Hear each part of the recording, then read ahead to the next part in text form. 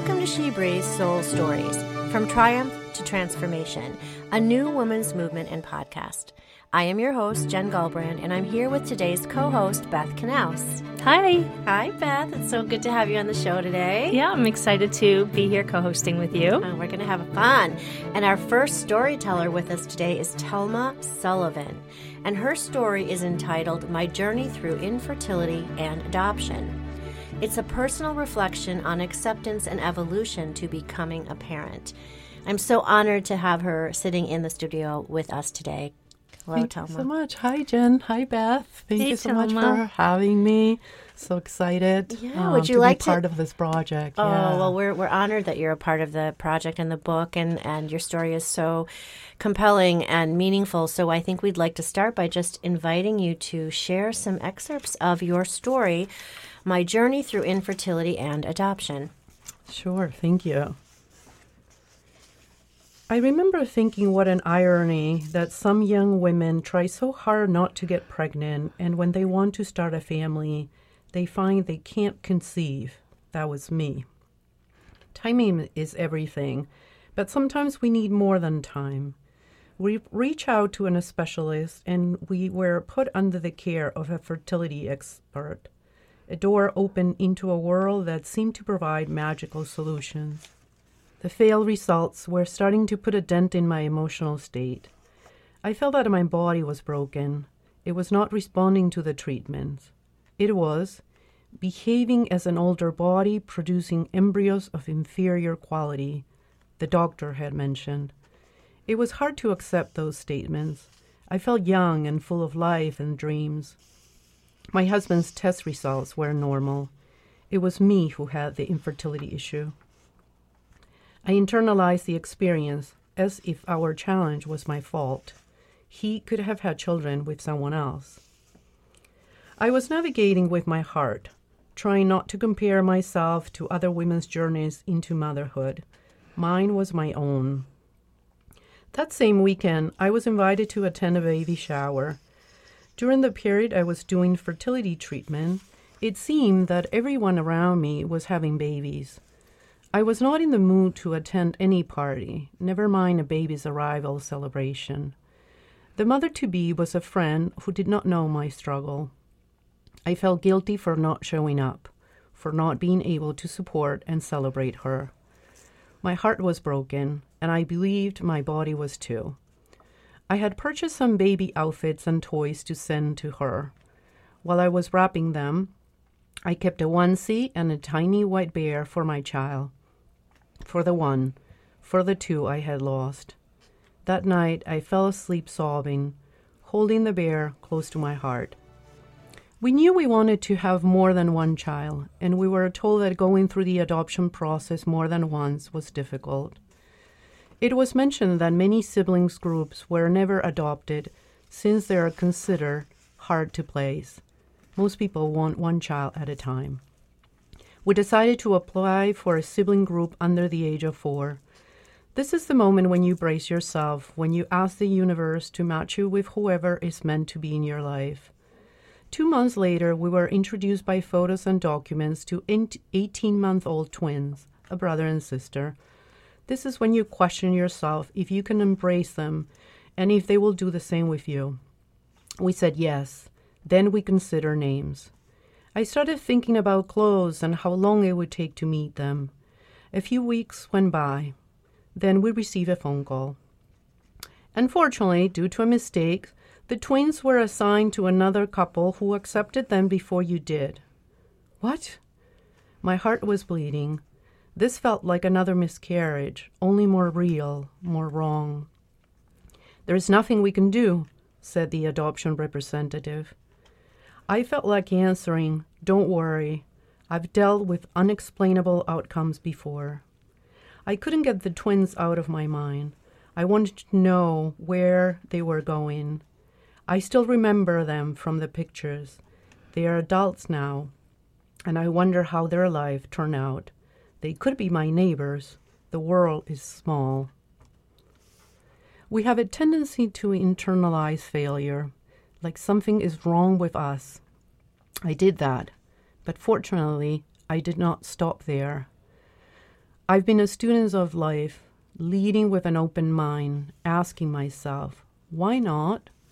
Some days it's easier than others. When I work on the progress to get to the other side, I keep finding the doors. Wow.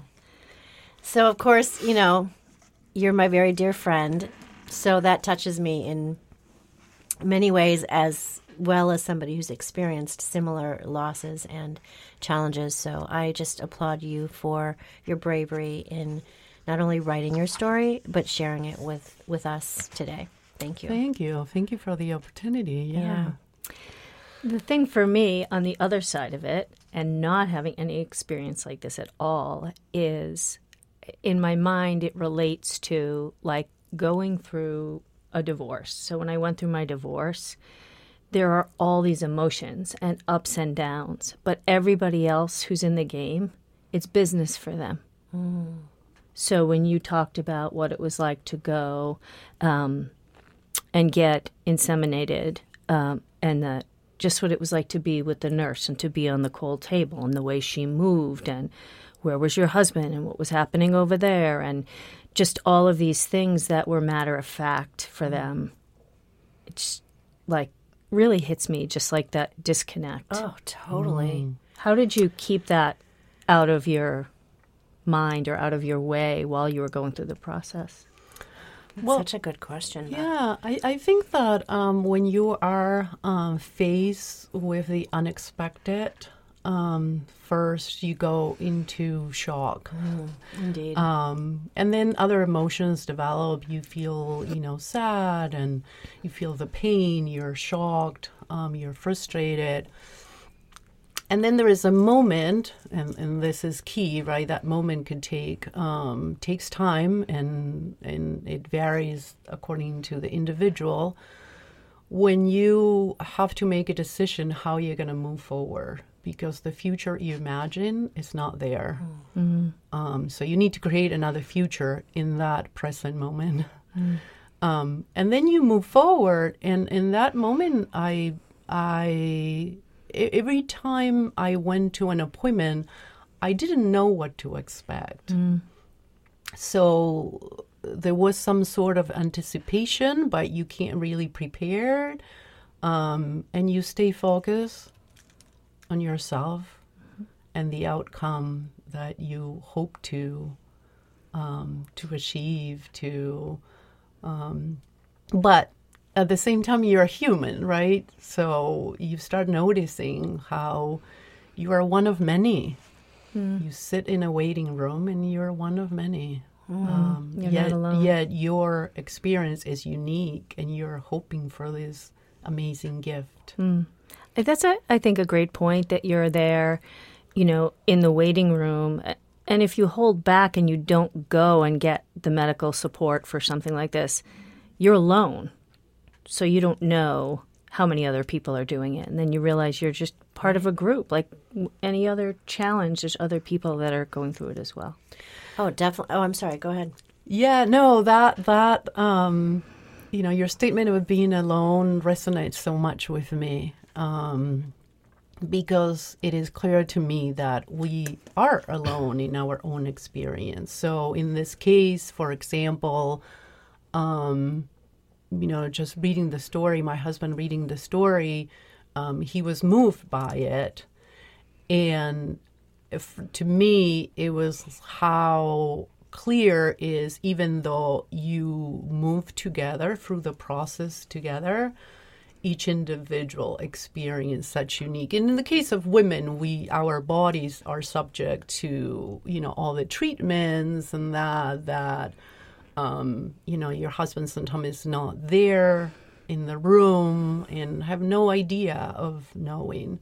But also in this case, for example, my children reading the story, they found details and they really learn. And I've always been very open about both journeys with them.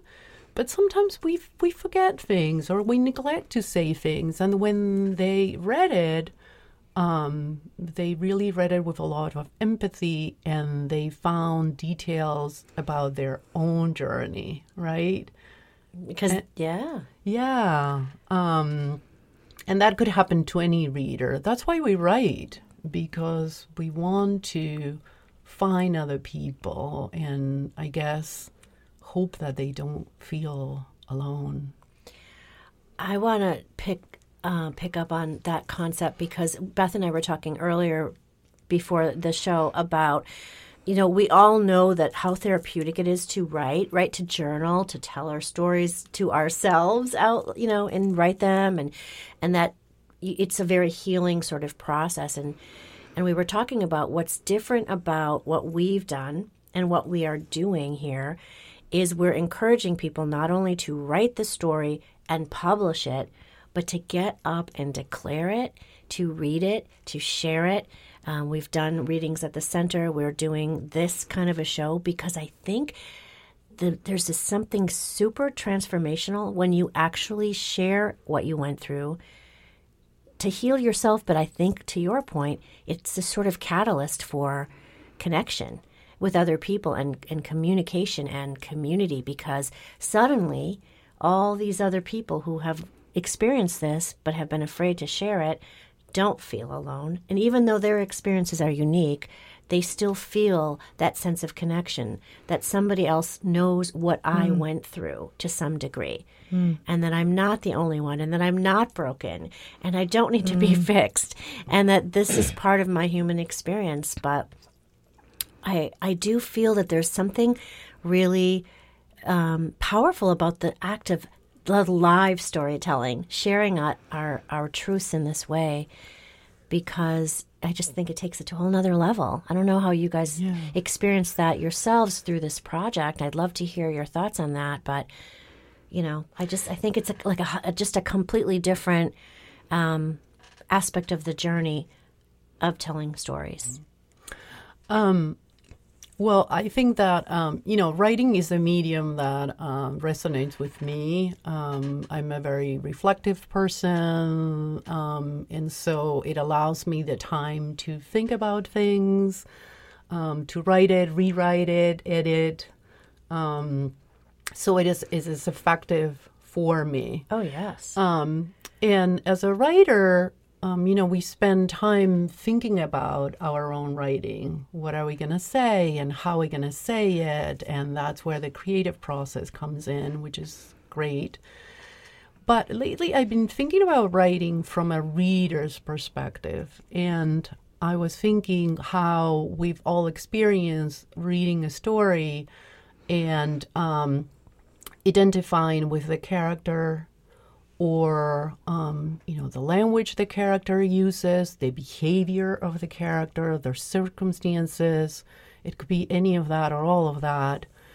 And we feel that they are talking to us, or they are speaking, they're giving us voice. Yeah. And so if you connect in the moment as a writer, you write, you don't know who's going to read you.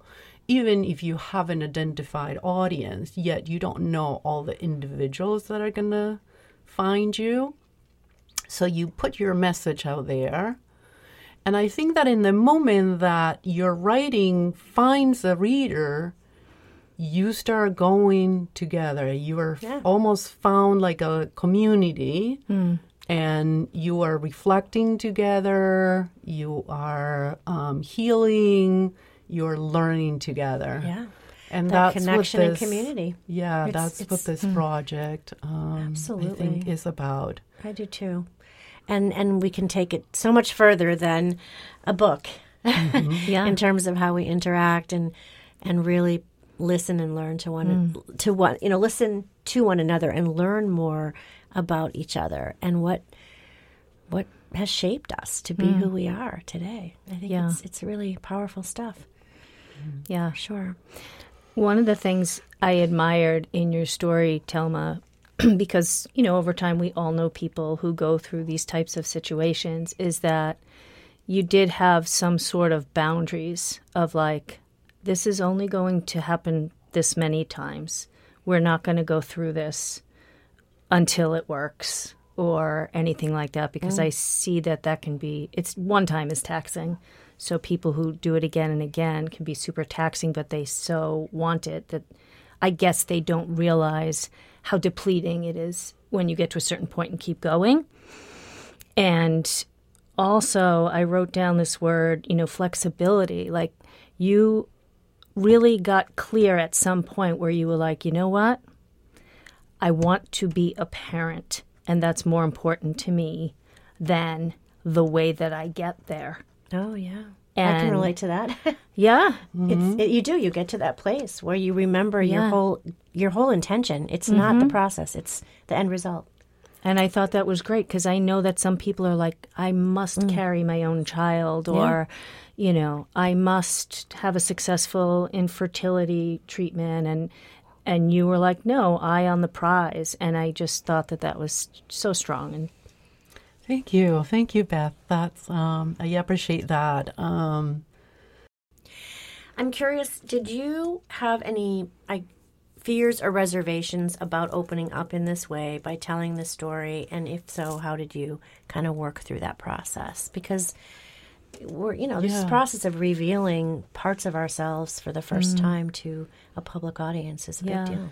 Yeah, I was always very open to talk about infertility and adoption. Of course, in the moment, I felt shame. I felt that, like I said in the story, my body was broken. But I guess I worked through that. But I never really thought that I would write about it. Right. And so in the moment when the project opened up and I was trying to decide what I would write about, this was one of the stories. And I asked myself, am I ready to write about this and to put it in writing out there? And I said, I'm going to try to write and see what happens to me. And once I started, it was just like confirm the decision. Yes, this was a story that I needed to write about. And I guess there's still part of some reflection and healing that needs to happen, and that happened. And I'm happy I did. Good. Well, we're glad that. Yeah. I mean, it's super empowering, right? Yeah. We talk about this. It's this sort of release of all that shame is behind all of our fear, right?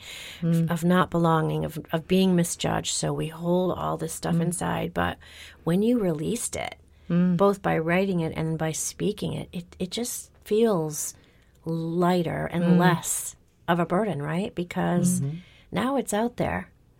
And especially when you start receiving the feedback from other people who have experienced similar stories, it's just, it reminds you of the why behind the decision.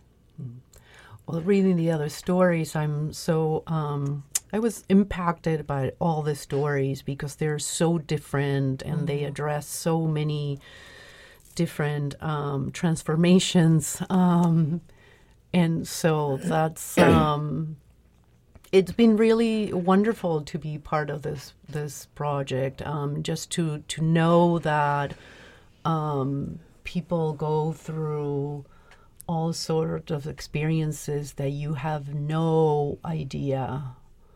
It's so true. And we don't need to experience everything. I guess we are faced with some amount of experiences, and others it's okay for us to learn through a third party.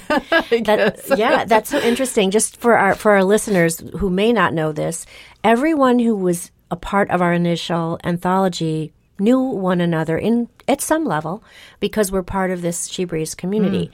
But what was so remarkable, I think, for everyone is how little we all really knew about one another until we read one another's stories or heard each other sharing our stories. You just became you how do I want to say? You get a whole just different understanding of somebody that you think you knew. In this social setting. Yeah. And it creates just, again, I keep saying empathy, but it does it. You create this compassion and this empathy that may not have been there had you not learned about this person's experiences.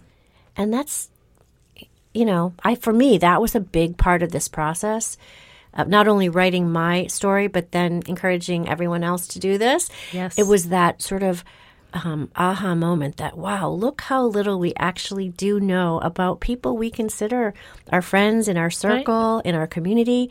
And yeah, that part was pretty inspiring, I think, for everyone who was involved. And maybe a little bit of a surprise to some of us.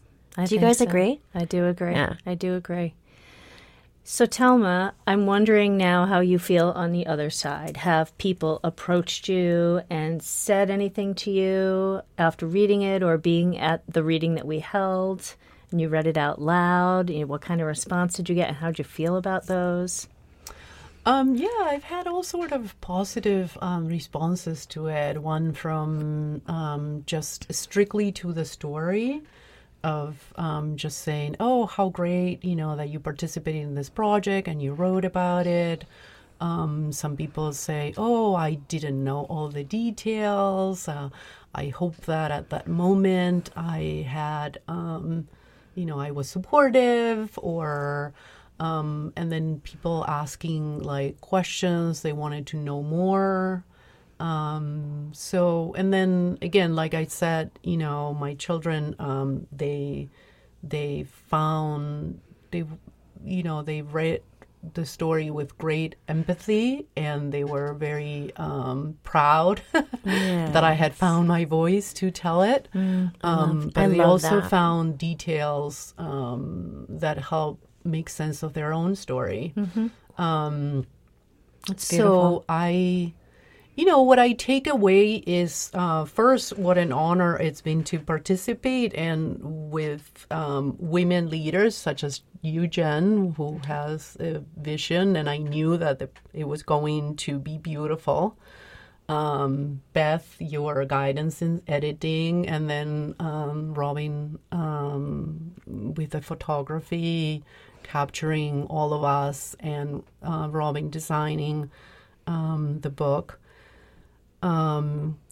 I take away that telling the story is important to be able to transform, to continue to evolve, to help other people do the same. I find confirmation that the decisions that I made, again, were aligned with my values. And that writing is such a part of my journey, too. And you're such a beautiful writer. I can't wait for you all to pick up the book and read all of the stories. But Telma and Beth, absolutely brilliant writers, and you really just feel everything come right off the pages. Thank you. Yeah, Thank you. It's very beautifully executed, for sure. Wow. So, well, we are so grateful to you. Well, one more question. What would you say to somebody who might be listening to the show today who is considering accepting our invitation to join us on this truth-telling adventure, to share their story and to become raw and vulnerable and move through this process with us? I would tell them not to hesitate. And to just engage in the conversation of what writing a chapter from another book like this would look like, and just have questions and get your answers, and just open a page and start writing. Wonderful. And then you'll find your answers. It's true, right? Yeah. If you just like you said, you just sat down and started to see what would flow, and when it feels right, it just works. You know. You just know. And I will also said you're in great hands. Yes. Yeah. Oh, thank you. Yeah, we got you. We'll hold that space. Well, we are so honored to have you on the show today. Please, everybody, pick up a copy of the She Breathes Soul Stories. It's available on Amazon. Listen to other episodes of our podcast, because we have so many beautiful women sharing their stories and using their voices to connect and build community with one another. And we're just really excited to be a part of this movement. So thank you for being here. Thank you, Beth, for co-hosting with me. And we'll be having another guest with us in just a little bit. So stay tuned for more stories.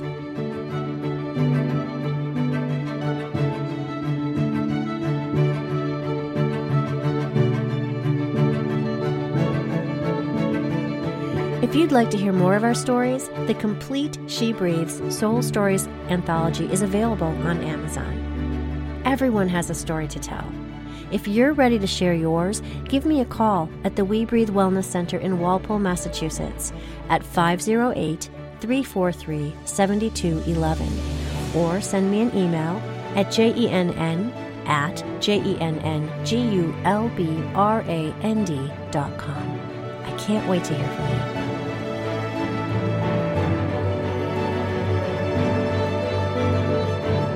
Our next storyteller is Becky Bast, and her story is entitled A Jumbled ADHD Path to Becoming a Declutterer.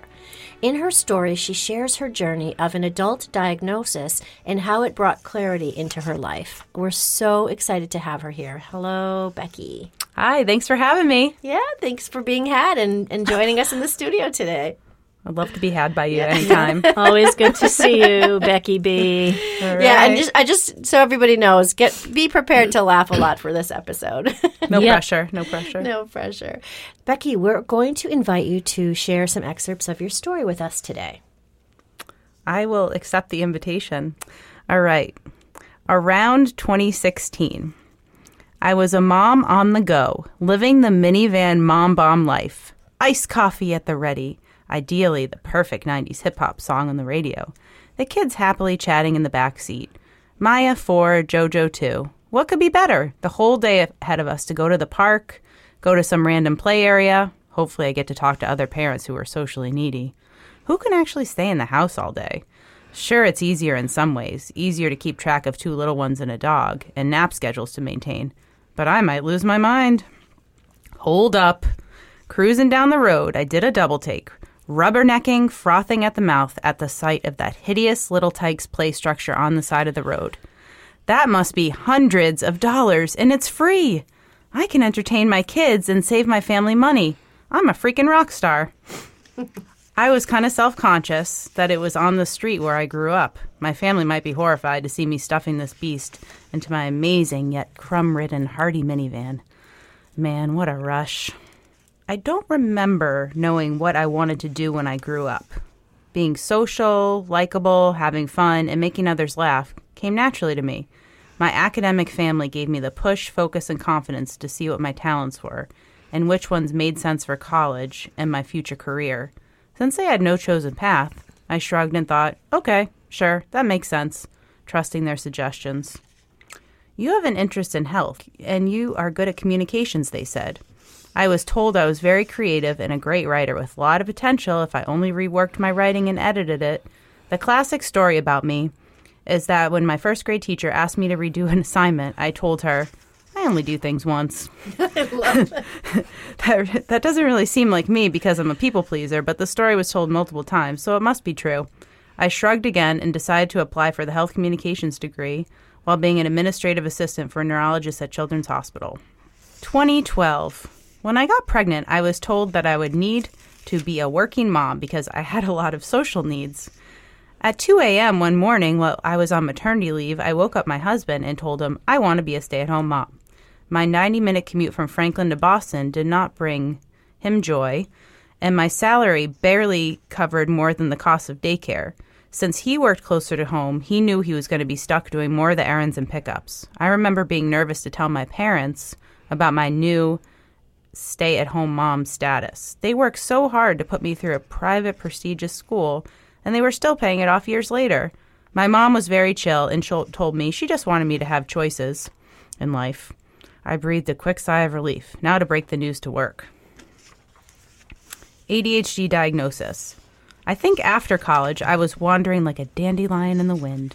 Trying hard to enjoy my life, my older sister said, "You work so hard to be happy, but you're not. I think you should look into medication." I'm pretty sure I was in therapy at this point. I got diagnosed with anxiety and depression and went on Celexa. 2022. Fast forward 20 years when I read an article that many women were misdiagnosed with depression and anxiety but actually had ADHD.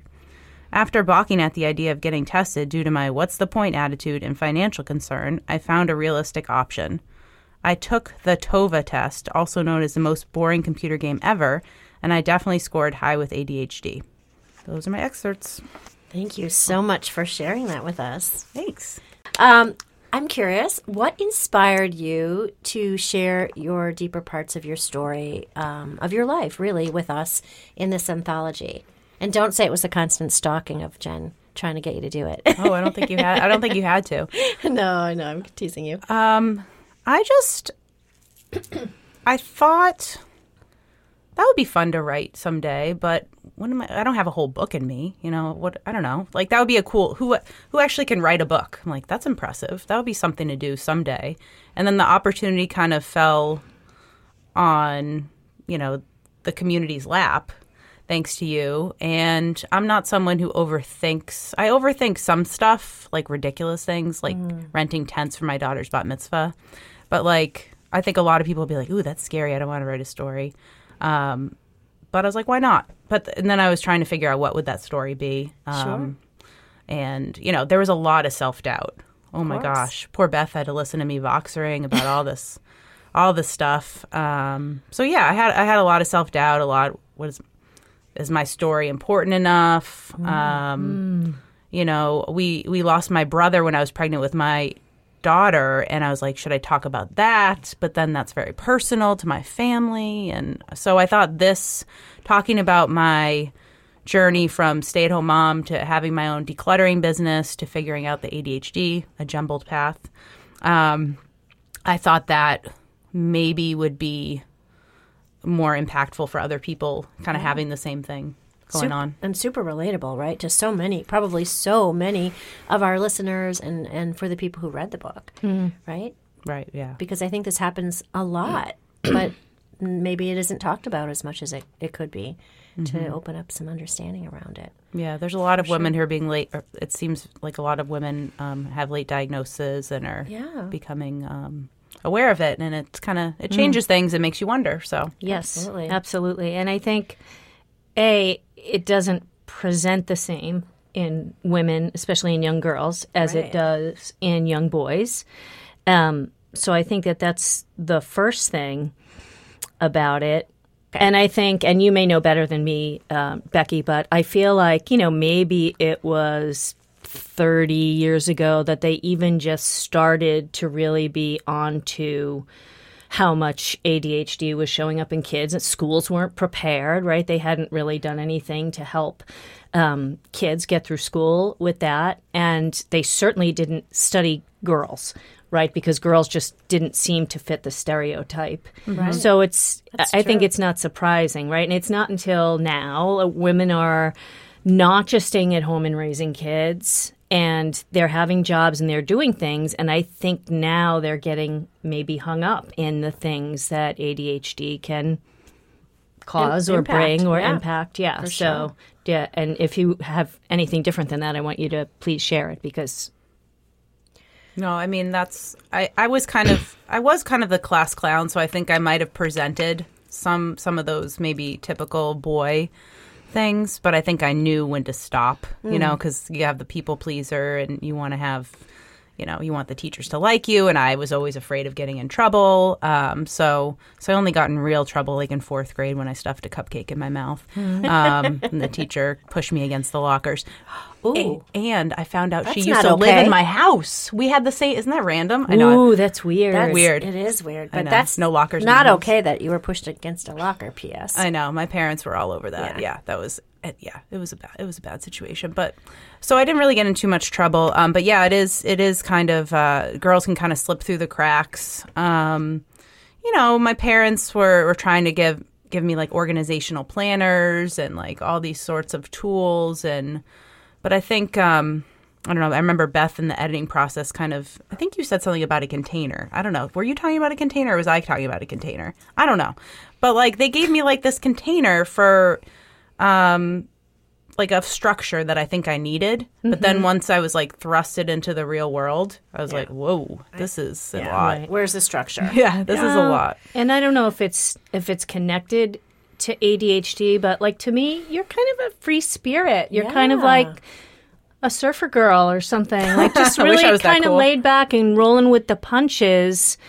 And at the same time, when we're raising kids, as we all know about, we feel like we're constantly redirecting them. Yeah, that's really great, but it's really, why don't you try this over here? Or why don't you do this over here? And I would think, as your parents not knowing about ADHD, like, along with trying to redirect you maybe a little bit more than the average young girl, there's also that free spirit that gets kind of crushing of it, crushed a little bit because of the redirection. So, you're such a performer, right? You love it. You love podcasts, and you have a TV show, and, you've done some stand-up comedy, and you're also a leader, right? You led groups for Pepper Lane, which is one of the places I met you, and, I think she's in a band, too, a girl band. Just a little something. Right? And so I feel like you're like multi-talented. You have your hands in a bunch of different stuff. And I don't know that somebody else who maybe doesn't have ADHD wouldn't be able to juggle all those things. True. It is. I think if you kind of think about all the things I've done, it is a little, it's a lot. It is a lot. And you're multidimensional. We're all multidimensional. There's many layers to us, right? That's true. That's true. I think we need to start accepting that about ourselves and one another, because I think it's a beautiful thing. We're not just one thing, Mm-hmm. Yeah, I think it is. It comes off to the outside. What is it? What do they say? Non-neurodivergent. Mm-hmm. Like, whoa. Like, that's... Yeah. I don't know. I think some people view it as, whoa, good for her. She's really rocking it. Other people are like, is she okay? Like, what is she doing now? Oh, I'm sure that many people have said that about Jen. Is she okay? That's right. I kind of revel in it. I think it's good. Yeah. So I want to go a little deeper, if that's okay with you. Sure, let's see what we can do. So, all right. So, because I love you, I love this topic, and I think you've written your story so beautifully and shared it in a way that doesn't feel heavy. It feels light. However, I assume, knowing what I know about some of these struggles, that it did feel heavy to you at times in your life. Mm-hmm. I mean, what was that struggle like for you, and what was it like kind of revealing it, coming to terms with it for yourself, and then talking to it about it with other people? Because this whole process of storytelling, what I think is so magical about it is it's opening up an opportunity or a container for us to share vulnerable parts of ourselves that we maybe would not have shared otherwise, right? Mm-hmm. So parts of us, layers of ourselves that maybe we've kept a little hidden or safe for a while, or years perhaps, in some cases. And so I'm curious about, what was it like for you, that journey, that internal journey of coming to terms with this for yourself? And then, I mean, look where it led you, in the career that it led you. I think it's fascinating. Mm-hmm. I think, to be honest, I don't know. I think where I am it can be a struggle every day, like not even in the past. Right. Like I think every day is different in terms of, my moods and my energy level, and I'm still trying to figure it out. So some days I wake up, I always wake up like ready to go, and just like I'm excited to start my day, which is good. So it's not depression. Right. But the energy and the emotional dysregulation, I feel like my family kind of sees it. You say surfer girl, which I think to the outside world, I think I can... Hey, yeah, I'm going to be in a band, but at home it's just like, whoa. That's what I'm trying to get at. Yeah. Because I think that we keep a lot of our pain in here. Mm-hmm. Yeah. And that's real. Mm-hmm. And it's okay. And if we can let go of that sort of shame around that, because guess what? You're not alone. Like, how many of us struggle with different, challenges like this? And I think that's why I think there's so much power in talking about it, because it will resonate for other people who are struggling. And then they're going to be like, you know what? I'm not the only one who struggles with this or with that, or this feeling of dysregulation, or how do I, get everything done when I feel this way. So I love that we are encouraging people to talk about real stuff. Oh, yeah. That impacts all of us. And how can we learn from it and help other people through our stories? Yeah, I love the real conversations. I figured out I'll get real deep, I'm a therapist. We're talking, this kind of makes me laugh. We're talking about holes. Yeah. And I think I have a hole, and maybe a lot of people with mental stuff, I have a hole and the external feeds the hole. So I'm trying to figure out how to like be happy within myself and accept myself. Yes. So I think. But we're always looking externally Yeah, for the I'm validation. like, validation, external validation. I mean, even a few years ago, and it still happens now, if I don't show up on or happy or funny, I like used to beat the crap out of myself. And now I'm like, you know what? It's okay. You're being real. Yeah, you're being real. It may be boring. It's okay. Like, it's no one. I used to be worried that people aren't going to want to be friends with me if I'm too boring, or you know what I mean? Pressure. Yeah, you put a lot of pressure on yourself. So I think. I maybe assume that people with ADHD have big personalities. They feel like they always have to be on, but sometimes you just don't want to be. You don't have it in you, and you hide, and you're just like, no. And see, that's an important thing for people to understand, for listeners to understand. Right. That sometimes that's how you feel. And that's a pressure that's only going to feed more ick, right? Yeah. So that's like, we talked with one of our other guests about like sharing the messages versus the mess. So it's like, what is the message and what you've gone through, and how can we all learn from that? Like, that's an important thing for us to understand about somebody who has ADHD, is that sometimes you just can't be on. And that expectation to have that of somebody isn't fair. Right. So look at how that simple understanding could shift a dynamic between people. So that's what this is all about. Absolutely. Just learning, pulling out the learnings that we all have for one another. Yeah. Well, I would like to say that knowing Becky as long as I do, she's a very warm and kind and generous person, but also like a really incredible idea generator. Yes. You know, like she'd be like, I'm going to do this next, or I'm going to do that next, and she eventually gets to those things and Super does creative. them. If I don't forget, I'll do it, maybe. Yeah, she does do them. And so I really like that. I mean, how many people do you hear say, oh, I'd like to do something, and they hesitate, They don't act on it. Yeah. Because of fear. I'm grateful mostly for the ADHD, if that's part of why I have those characteristics, because I think it allows for, someone posts on sharing what's up. I'm looking to do a girl band. Oh, me. I don't have any talent, but that sounds awesome. Next thing you know, I'm in a band. Like, I don't overthink. Oh, Jen has a book. Oh, okay. I'll just write a chapter. Yeah. I'll just freak out and write it at start. Just not overthinking things, just going for it. You don't have to be perfect. You don't have to be like an expert writer to write a book. Or you don't have to be an expert podcaster. You don't have to be talented to be in a band. You just show up. I show up. You show up authentically as yourself, and you give. And that's received by people, and it's a gift. And I appreciate and respect you so much. I love being in your energy. You just are. You bring light to a room, to a conversation, to our community, and we just love having you be a part of this and this project for sure. And your story was so interesting. They were all so different, but it was, again, we learned things about one another that maybe we didn't know before, and that's the magic of all of this, I think, for sure. Yeah. Talk about how cool is it that you took something like this experience and you created a career around helping people be organized and clearing out the clutter, and talk a little bit about that dynamic and how your own experiences helped you to be so successful in this business. Yeah, that's pretty crazy, because I'm not the organized one in the family. So my sister's like super organized. But just, that's another thing. I realized that this is fun for me. I felt the relief. So I just went for it. I'm like, okay, let's see if my friends want to want me to do this. And then let's turn this into a business. So just see what happens. Because I'm a stay-at-home mom and my husband, works really hard, I have the freedom to make some of these choices. I don't know if it was like just me creating a business and relying on my income, how this flexibility that would go.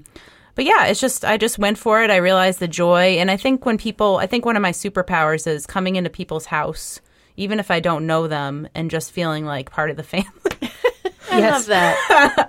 I don't know. I mean, I'm sure there are people who are like more naturally organized, but I make people feel comfortable. I meet them where they are. I don't judge them. They see my hair's all disheveled. They're probably like, oh, this is not going to be hard. They're not like, ooh, this is an intimidating character. Right. You're super approachable. I'm approachable, warm. As Beth said. Yeah. I mean, I would like to have like, I think they'll see me. You might see me on my website, like, dancing. Like, it's a lot to focus. Like, I can't really chit-chat with you that much and do that. So I don't know if they expect, like, a clown to come out and have, like, a dance party. Oh, I love it. You know, I'm, like, decluttering, and they're trying to chit-chat. I'm like, yeah, that's nice. So I think I just, I feel comfortable. But I want to inspire people to figure out what makes them tick and test it out. Yeah. I mean, I don't know, just go for it and try something, just ask your friends, hey, can I go in your basement and, like, organize it? I've realized I really have this, joy doing that. Can I see how that goes? And the right people will support you. Were you going to ask a question Well, about yeah. So I know, Becky, we went back and forth about how we were going to tell your story and, really wanting you to be comfortable with what you were saying about certain situations. And I guess now that you've done it and you've read it out loud and your family and friends have heard it and been exposed to it, A, how are you feeling about releasing that? Yeah, and B, that's my what kind question. of responses or feedback have you gotten from anybody? Oh, boy, this is loaded. Give us one word. How do you, like, in terms of how did you feel about the release of it first? Like, give us one word. One word. Yeah. Like, how did it make you feel? Once you got it out, you read it, you released it. I think doing the reading and having it out was liberating. Yeah. There's a good word. Yeah. Very liberating. I think it was liberating. I'm just weird about, like, I was just weird about the whole thing. I was just weird. Were you I was concerned just about weird. people's People were. reactions? You're not alone. You were concerned about how people would react to it, right? Yeah, but, like, people, like, would read it and then not tell me they read it and give me feedback. And I was like, what is that? That's so weird. Like, do you not like it? But, like, some people were like, I already knew your story. It was fine. I'm like, okay, thanks. Like, I expect a lot from people. I was just going to say. Yeah, I'm tough broad. I'm a tough broad. No. I'm going to resonate and share. Yeah. That expectation word, right? I had a very similar experience when I wrote my book, and I was like, the people that you really want that confirmation from, those expectations that we have, and you're waiting and you're waiting and you don't get it, and then you feel disappointed. Trust me, I've been there. And then you remind yourself, I'm not doing this for them. I'm writing this story to fill that hole in my heart about who I am, and it doesn't matter when anyone else thinks or says or how they respond, and that's where the liberation comes in, right? Right. That sort of acknowledgement. I had the same experience. And then, of course, you get all kinds of feedback from other people, but those aren't the people that you're really, like, longing for that. Like, tell me I did good, right? Yeah, tell me that. Wow. Tell me it was awesome. Yeah, it's like, so I just want something, but that's expectations. They're the root of all evil. Ugh, they stink. I think somebody said that. Oh, they somebody so famous. are. But I love that you chose the word liberating, because I think that's a big part of this process. And we were talking earlier about it's not just the writing of the story and releasing it that way, but it's the sharing it verbally, that it's almost like you're proclaiming, this is my truth. This is who I am. I'm not, I'm okay with who I am, and I'm going to, right? And I'm going to show up authentically, and this is, it doesn't define me. These are things that I've experienced, how they shaped me, and then how I'm processing and becoming who I am today in this moment. Yeah, so it was great to be part of the community. Just the smaller reading that you had, and then the reading to the public, that was really made me proud to be part of the group. I just kind of do stuff. I'm like, yeah, we'll see what happens. But then once you, like, show up to these things, you're like, whoa, this is a big deal. Yeah. Like, whoa, this is pretty cool. It was. We got to do more of that. We got to do more readings and bring in more storytellers. So on that note, what would you say to somebody who might be considering joining this movement with us and joining a writing circle, getting involved in another anthology or part of our program going forward? What would you say?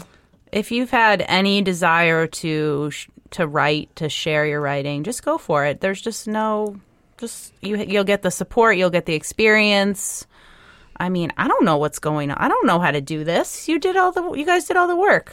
I just showed up at Starbucks and wrote my story and then tried not to overanalyze it. But you guys you made it easy and fun, and I don't know. It's just it's a huge experience and totally worth jumping in. Wonderful. You don't really have much to lose, right? No, exactly. I don't know. No, right? No. I don't think so. No, go for it. It's a cool experience. It's all up from here. Exactly. So Good. Well, we were really happy that you joined us and that you were part of the community, or are part of our community, because it's ever evolving, and we'll be planning a lot more opportunities for people to come and share the stories in the book, and also just their stories in general, because we feel that we're seeing a real benefit to our doing this with one another and for one another. So thank you for being on the show. thank you for giving the opportunities you give us. Yeah, for sure. Yeah. All right. Well, thank you so much, guys. And listeners, we'll be back with another story in just a few moments, so stay with us. Thanks, Becky. Thank Thanks, you. Becky. Good times.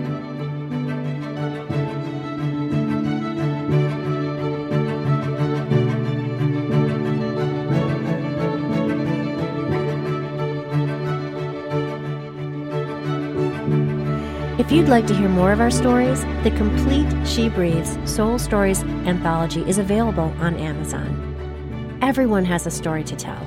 If you're ready to share yours, give me a call at the We Breathe Wellness Center in Walpole, Massachusetts at 508-343-7211, or send me an email at jennengulbrand.com.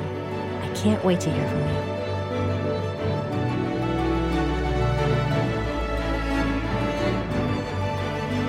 Welcome back. Our final storyteller of the day is Robin Marquez. Her story is titled, What the Hell? Why Can't We All Be Well? Robin is a 2-time cancer survivor and a physical therapist who dedicates her practice to supporting other women through their health journey. Welcome, Robin. Thank you, Jen. It's so good to have you here on the show today. Thank you so much for having me. We'd love to have you start with reading an excerpt from your book. Or from your story, I should say. My pleasure. Here I go. My story, like many others, is one of pain to purpose. It started with my own breast cancer journey in 2005. I was happily married, 42 years old, with 4 children under the age of 7 when I was diagnosed with stage 2 invasive breast cancer. I was a busy working mother, and I thought I was in good physical shape.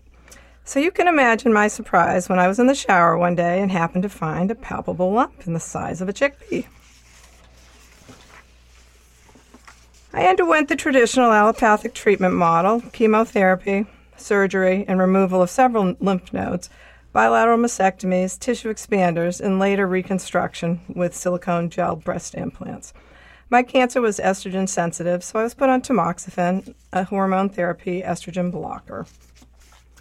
Then COVID-19 hit in full swing, and I was forced to close my oncology practice for 9 months.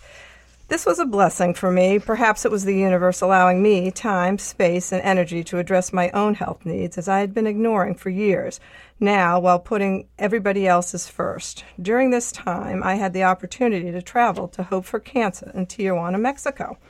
I went with one of my clients as her caregiver. I read somewhere that successful people have several things in common. Among them, they trust their intuition, have patience and faith, and take action.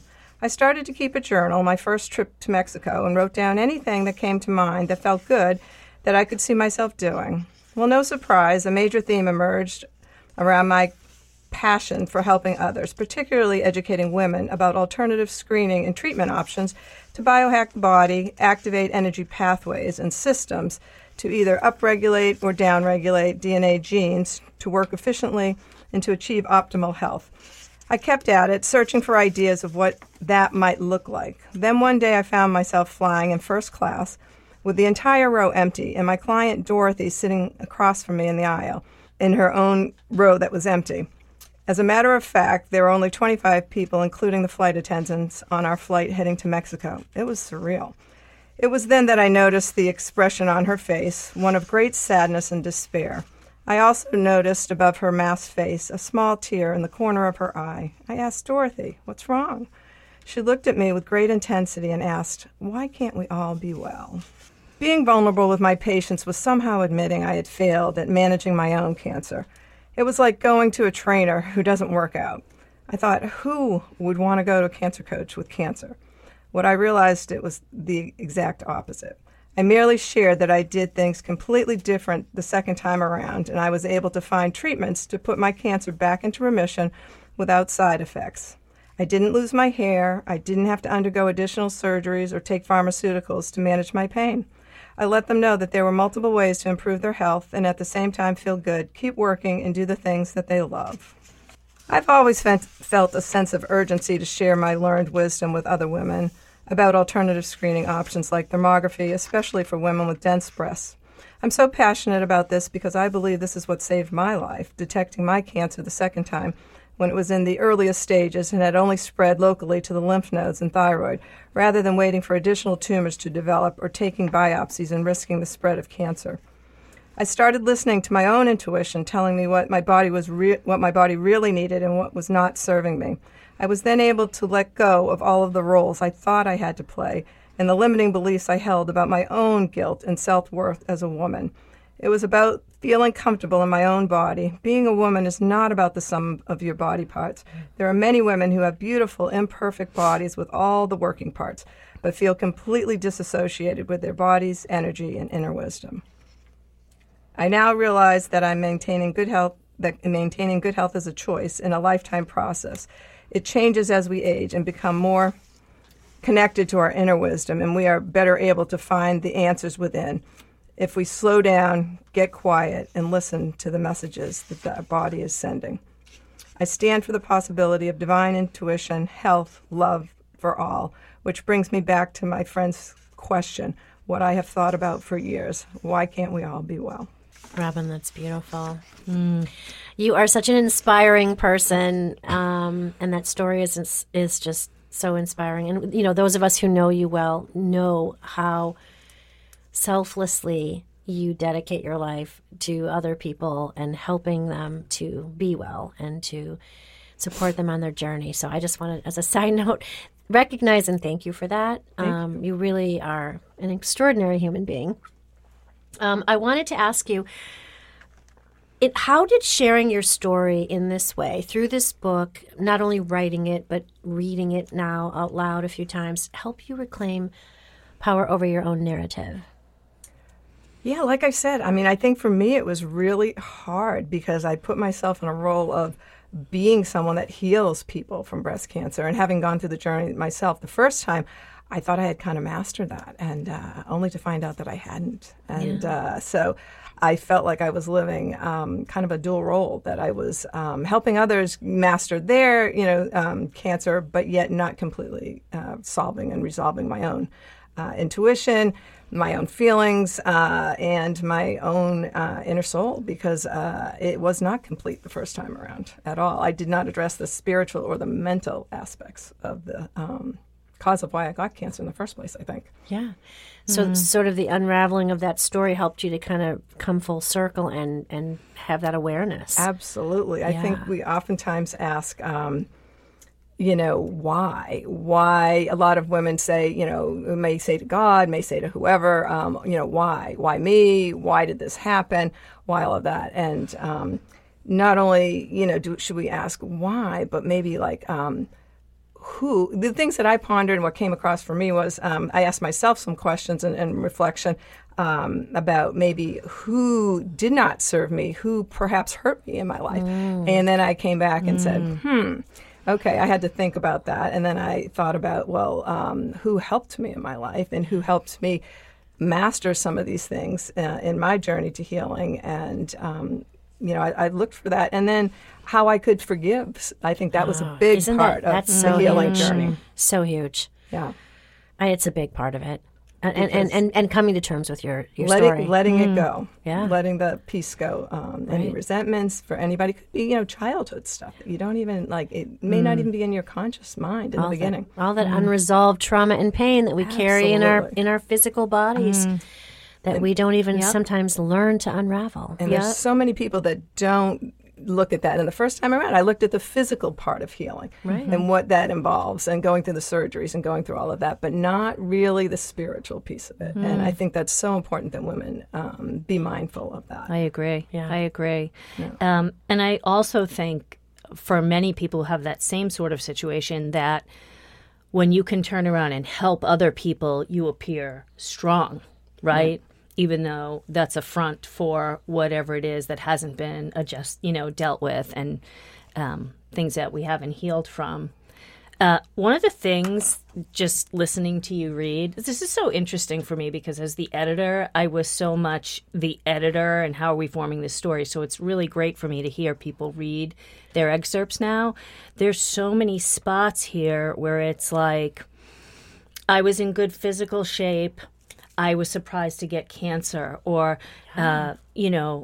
wouldn't I be looking like a failure if my patients saw me with cancer? And this connection of it being a weakness. We were talking to Telma about something similar in the first interview that we did about how we expect our bodies to serve us and not be broken. And well, I do X, Y, and Z. And so, of course, what are people going to think that I got this? Yeah. And it's like that judgment sometimes piece, that it's not shame. What you think causes Yeah. it. Or, right, we have these stigmas about Right. how certain people look and act and their habits and behaviors and that they're going to have, they're definitely going to have diabetes or they're going to have this. And, they smoked their whole life, they're going to have cancer. That's not always what happens, right? And there's No.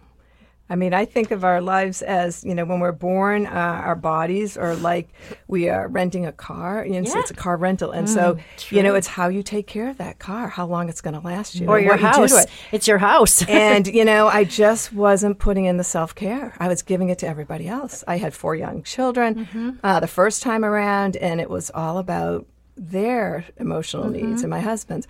And it was very little about my own. And that's what I really discovered was that, you've got to put that self-care in there. Yeah. Because if you don't, just like, a car, it's going to depreciate. But Right. the amount of miles that you get out of it is what you put into it. And if you're Right. not changing the oil and you're not doing the tune-ups accordingly, you're Right. not doing the self-love, you're not taking care of yourself, you're not going to get the same knowledge out of that. And can you share with our audience, our listeners, what you currently do for self-care? I mean, you don't have to give the whole routine, but just how's that changed for you? My routine now in the morning before I go to work, a lot of meditation, prayer. I have a whole detox program that I go through. I do meal preps, to get it ready, and then I work on a vibrational board. And this is before I go to work in the morning and after I do, my chores around the house. But that's how I start my day. She gets up at 3 a.m. like me. That's how I start my day. But I mean, I wasn't including all that Right. stuff, and it's just so important. It's like giving yourself the space and grace. That's what I say. Yeah. You have to give yourself the space and grace to nourish yourself, because otherwise it's all going out, and then you start to feel depleted and resentful and sick. We get dis-ease. Yeah. Absolutely. Yeah. So true. I think that staying on the whole taking care of your car thing. Yeah. Many times you see people who don't take care of their car, don't change the oil regularly, and then when it starts to act up, they're like, I'm going to start to maintain this, right? Yeah. And the same thing happens in life. We get to like our 40s maybe, and we're like, I have this ache, I have this pain, I have high blood pressure, I have this, I have that. And it's like, you could have been taking care of yourself all this time. And I think the confusion over self-care is that for many people it's, I get a facial, I get a massage, I go out with my girlfriends. And not that that's not good for you in replenishing things, but taking care of ourselves is maintenance. And sometimes, yes, it is work and it does take time, but... And it's all not always fun. Sometimes you have to give up things that you like red wine and coffee. Yes. And sometimes you have to let other people down and say, no, I need some alone. For me, I need some alone time. Exactly. That's what I don't get, and me that's too. so important to decompress and to do that. And set those boundaries, girls. Ooh, that's a hard thing for those of us who are in these roles of caretaking. Sometimes it's saying, no, I can't do it. I've got something else that I'm going to do for myself. Right. Yeah. Right? And maybe it's just walking the dog. Maybe it's getting that little oxytocin boost during the day. Something as simple as that. Walking the dog, a little hug, a kiss or something, one of your kids, your spouse. All of that is so important. A big part of it is knowing yourself well enough to know what is going to nourish you and feed you, right? Yeah.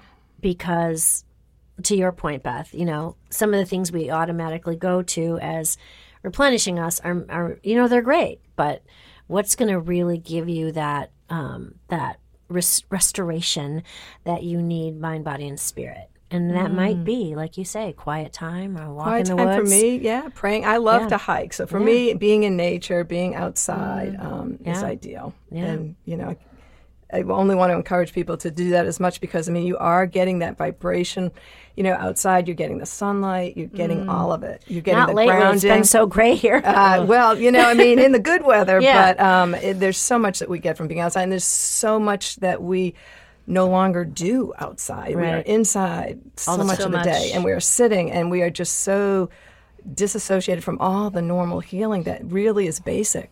Yeah. Sunlight. Sunlight. Vibrational forces, nature, the aroma Grounding that with we the get earth. Yeah. from the plants and the trees just being in the Right. woods. I mean, that is actually so healing It for us. really is. We're going back to those healing modalities now, the light, the frequency. All of it. Vibration. It's so good for Yeah, people. And it's so easy, absolutely. and it's free. Yeah. Yeah. So one of the things I wanted to just talk about a little bit, because, we're talking a lot on this show about storytelling and the power of it, not only writing our stories, which is a big deal, but then sharing them out loud with one another, which takes you to a whole nother level. And the fact that it really is like a catalyst for empathy, compassion, connection, community, right? And I'm thinking about that in your own practice and how much credibility you bring to those conversations with your clients, right? And your patients around that you can actually you can be in their shoes because you've been in their shoes, and you can by sharing your experience, your journey, how that unfolded for you, and then how you shifted it. That's like amazing for your right. It was so challenging for me because in the beginning I had that self-doubt. Oh, what are they going to think? Or if I don't have this handled, I don't have this covered. I mean, how can I be advising them? But it was the exact opposite. Yeah. Being honest with them actually brought the authenticity to it.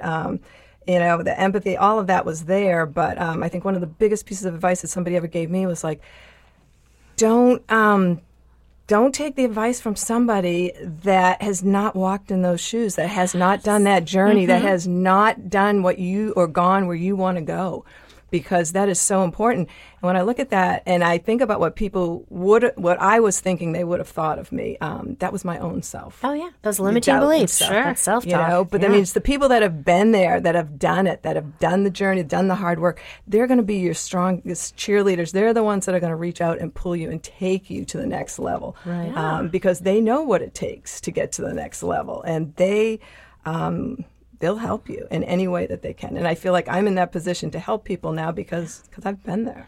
And that act of sharing your experiences just strengthens that connection and their trust and faith in you as somebody that can help them.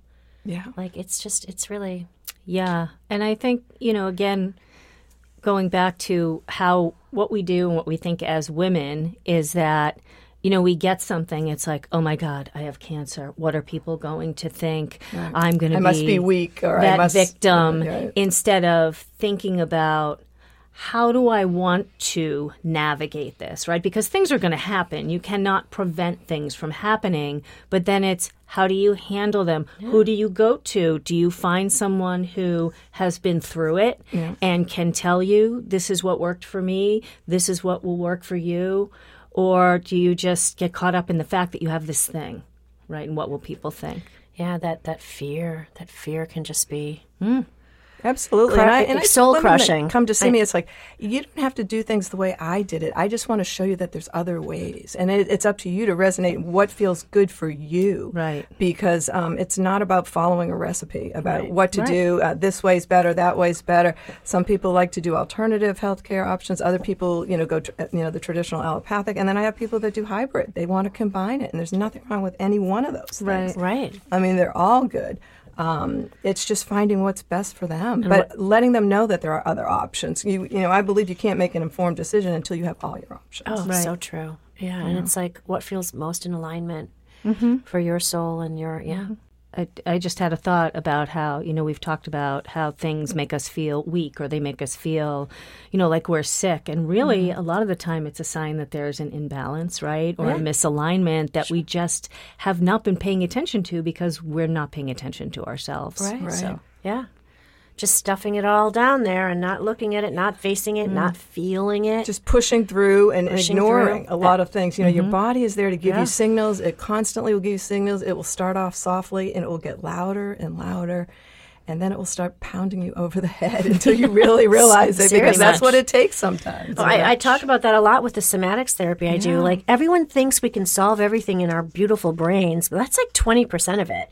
Like 80% of it's actually in our physical tissues. And our tissues and our energy body. And, you know, you can only have so many piles of rocks in there before something's going to fall. Yeah. And right? And Absolutely. So, but our bodies carry so much wisdom. And you're right. We just have to listen.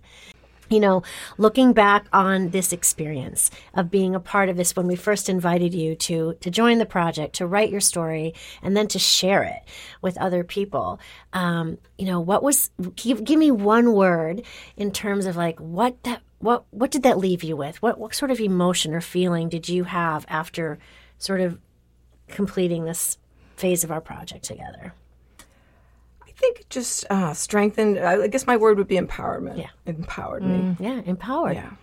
Right? Right. You know, in telling my story and doing that, it just, I mean, I think in my mind, I kind of knew it, but it just kind of was a refresher about how important it is to just share what I've gone through, because I do think other people can, you know, can hear parts of it and maybe resonate with certain parts, you know, depending on where they are, if they know somebody that's had cancer, or if they've gone through it personally themselves. And just know that, you know, the healing journey is not something that's just done. I mean, you're constantly healing. I mean, your life is an effort to, you know, continue to maintain good health. Once you've achieved it, it doesn't just stay by itself. I mean, you've got to work on it. And I think I look at it now as a privilege to work on my health, and not as a burden, and not as something I have to do. Oh, that's a good perspective. There's a very big difference with that. I don't have to hydrate every day. I choose to give my body water, and I choose to meditate, and I choose to pray, because I know it helps strengthen me spiritually and emotionally, and that's what helps give my body strength. So it's just how you look at it, and your mindset is so big. That's a beautiful message, and such an important one that we all need to hear and to put into practice, right? Yeah, absolutely. Everything's about mindset. Everything. What a great reminder. Thank you so much for being a part of the Soul Stories book, of the project, of in our community. I think we're just getting started, and we're looking for other people who want to be a part of this, to join this movement, to accept our invitation to join us, to share their stories, to write their stories, to connect with other people, because it really does make a difference. Absolutely. Makes a difference in the lives of so many. So thank you. You're welcome. So if you don't know Dr. Robin Marquez, look her up.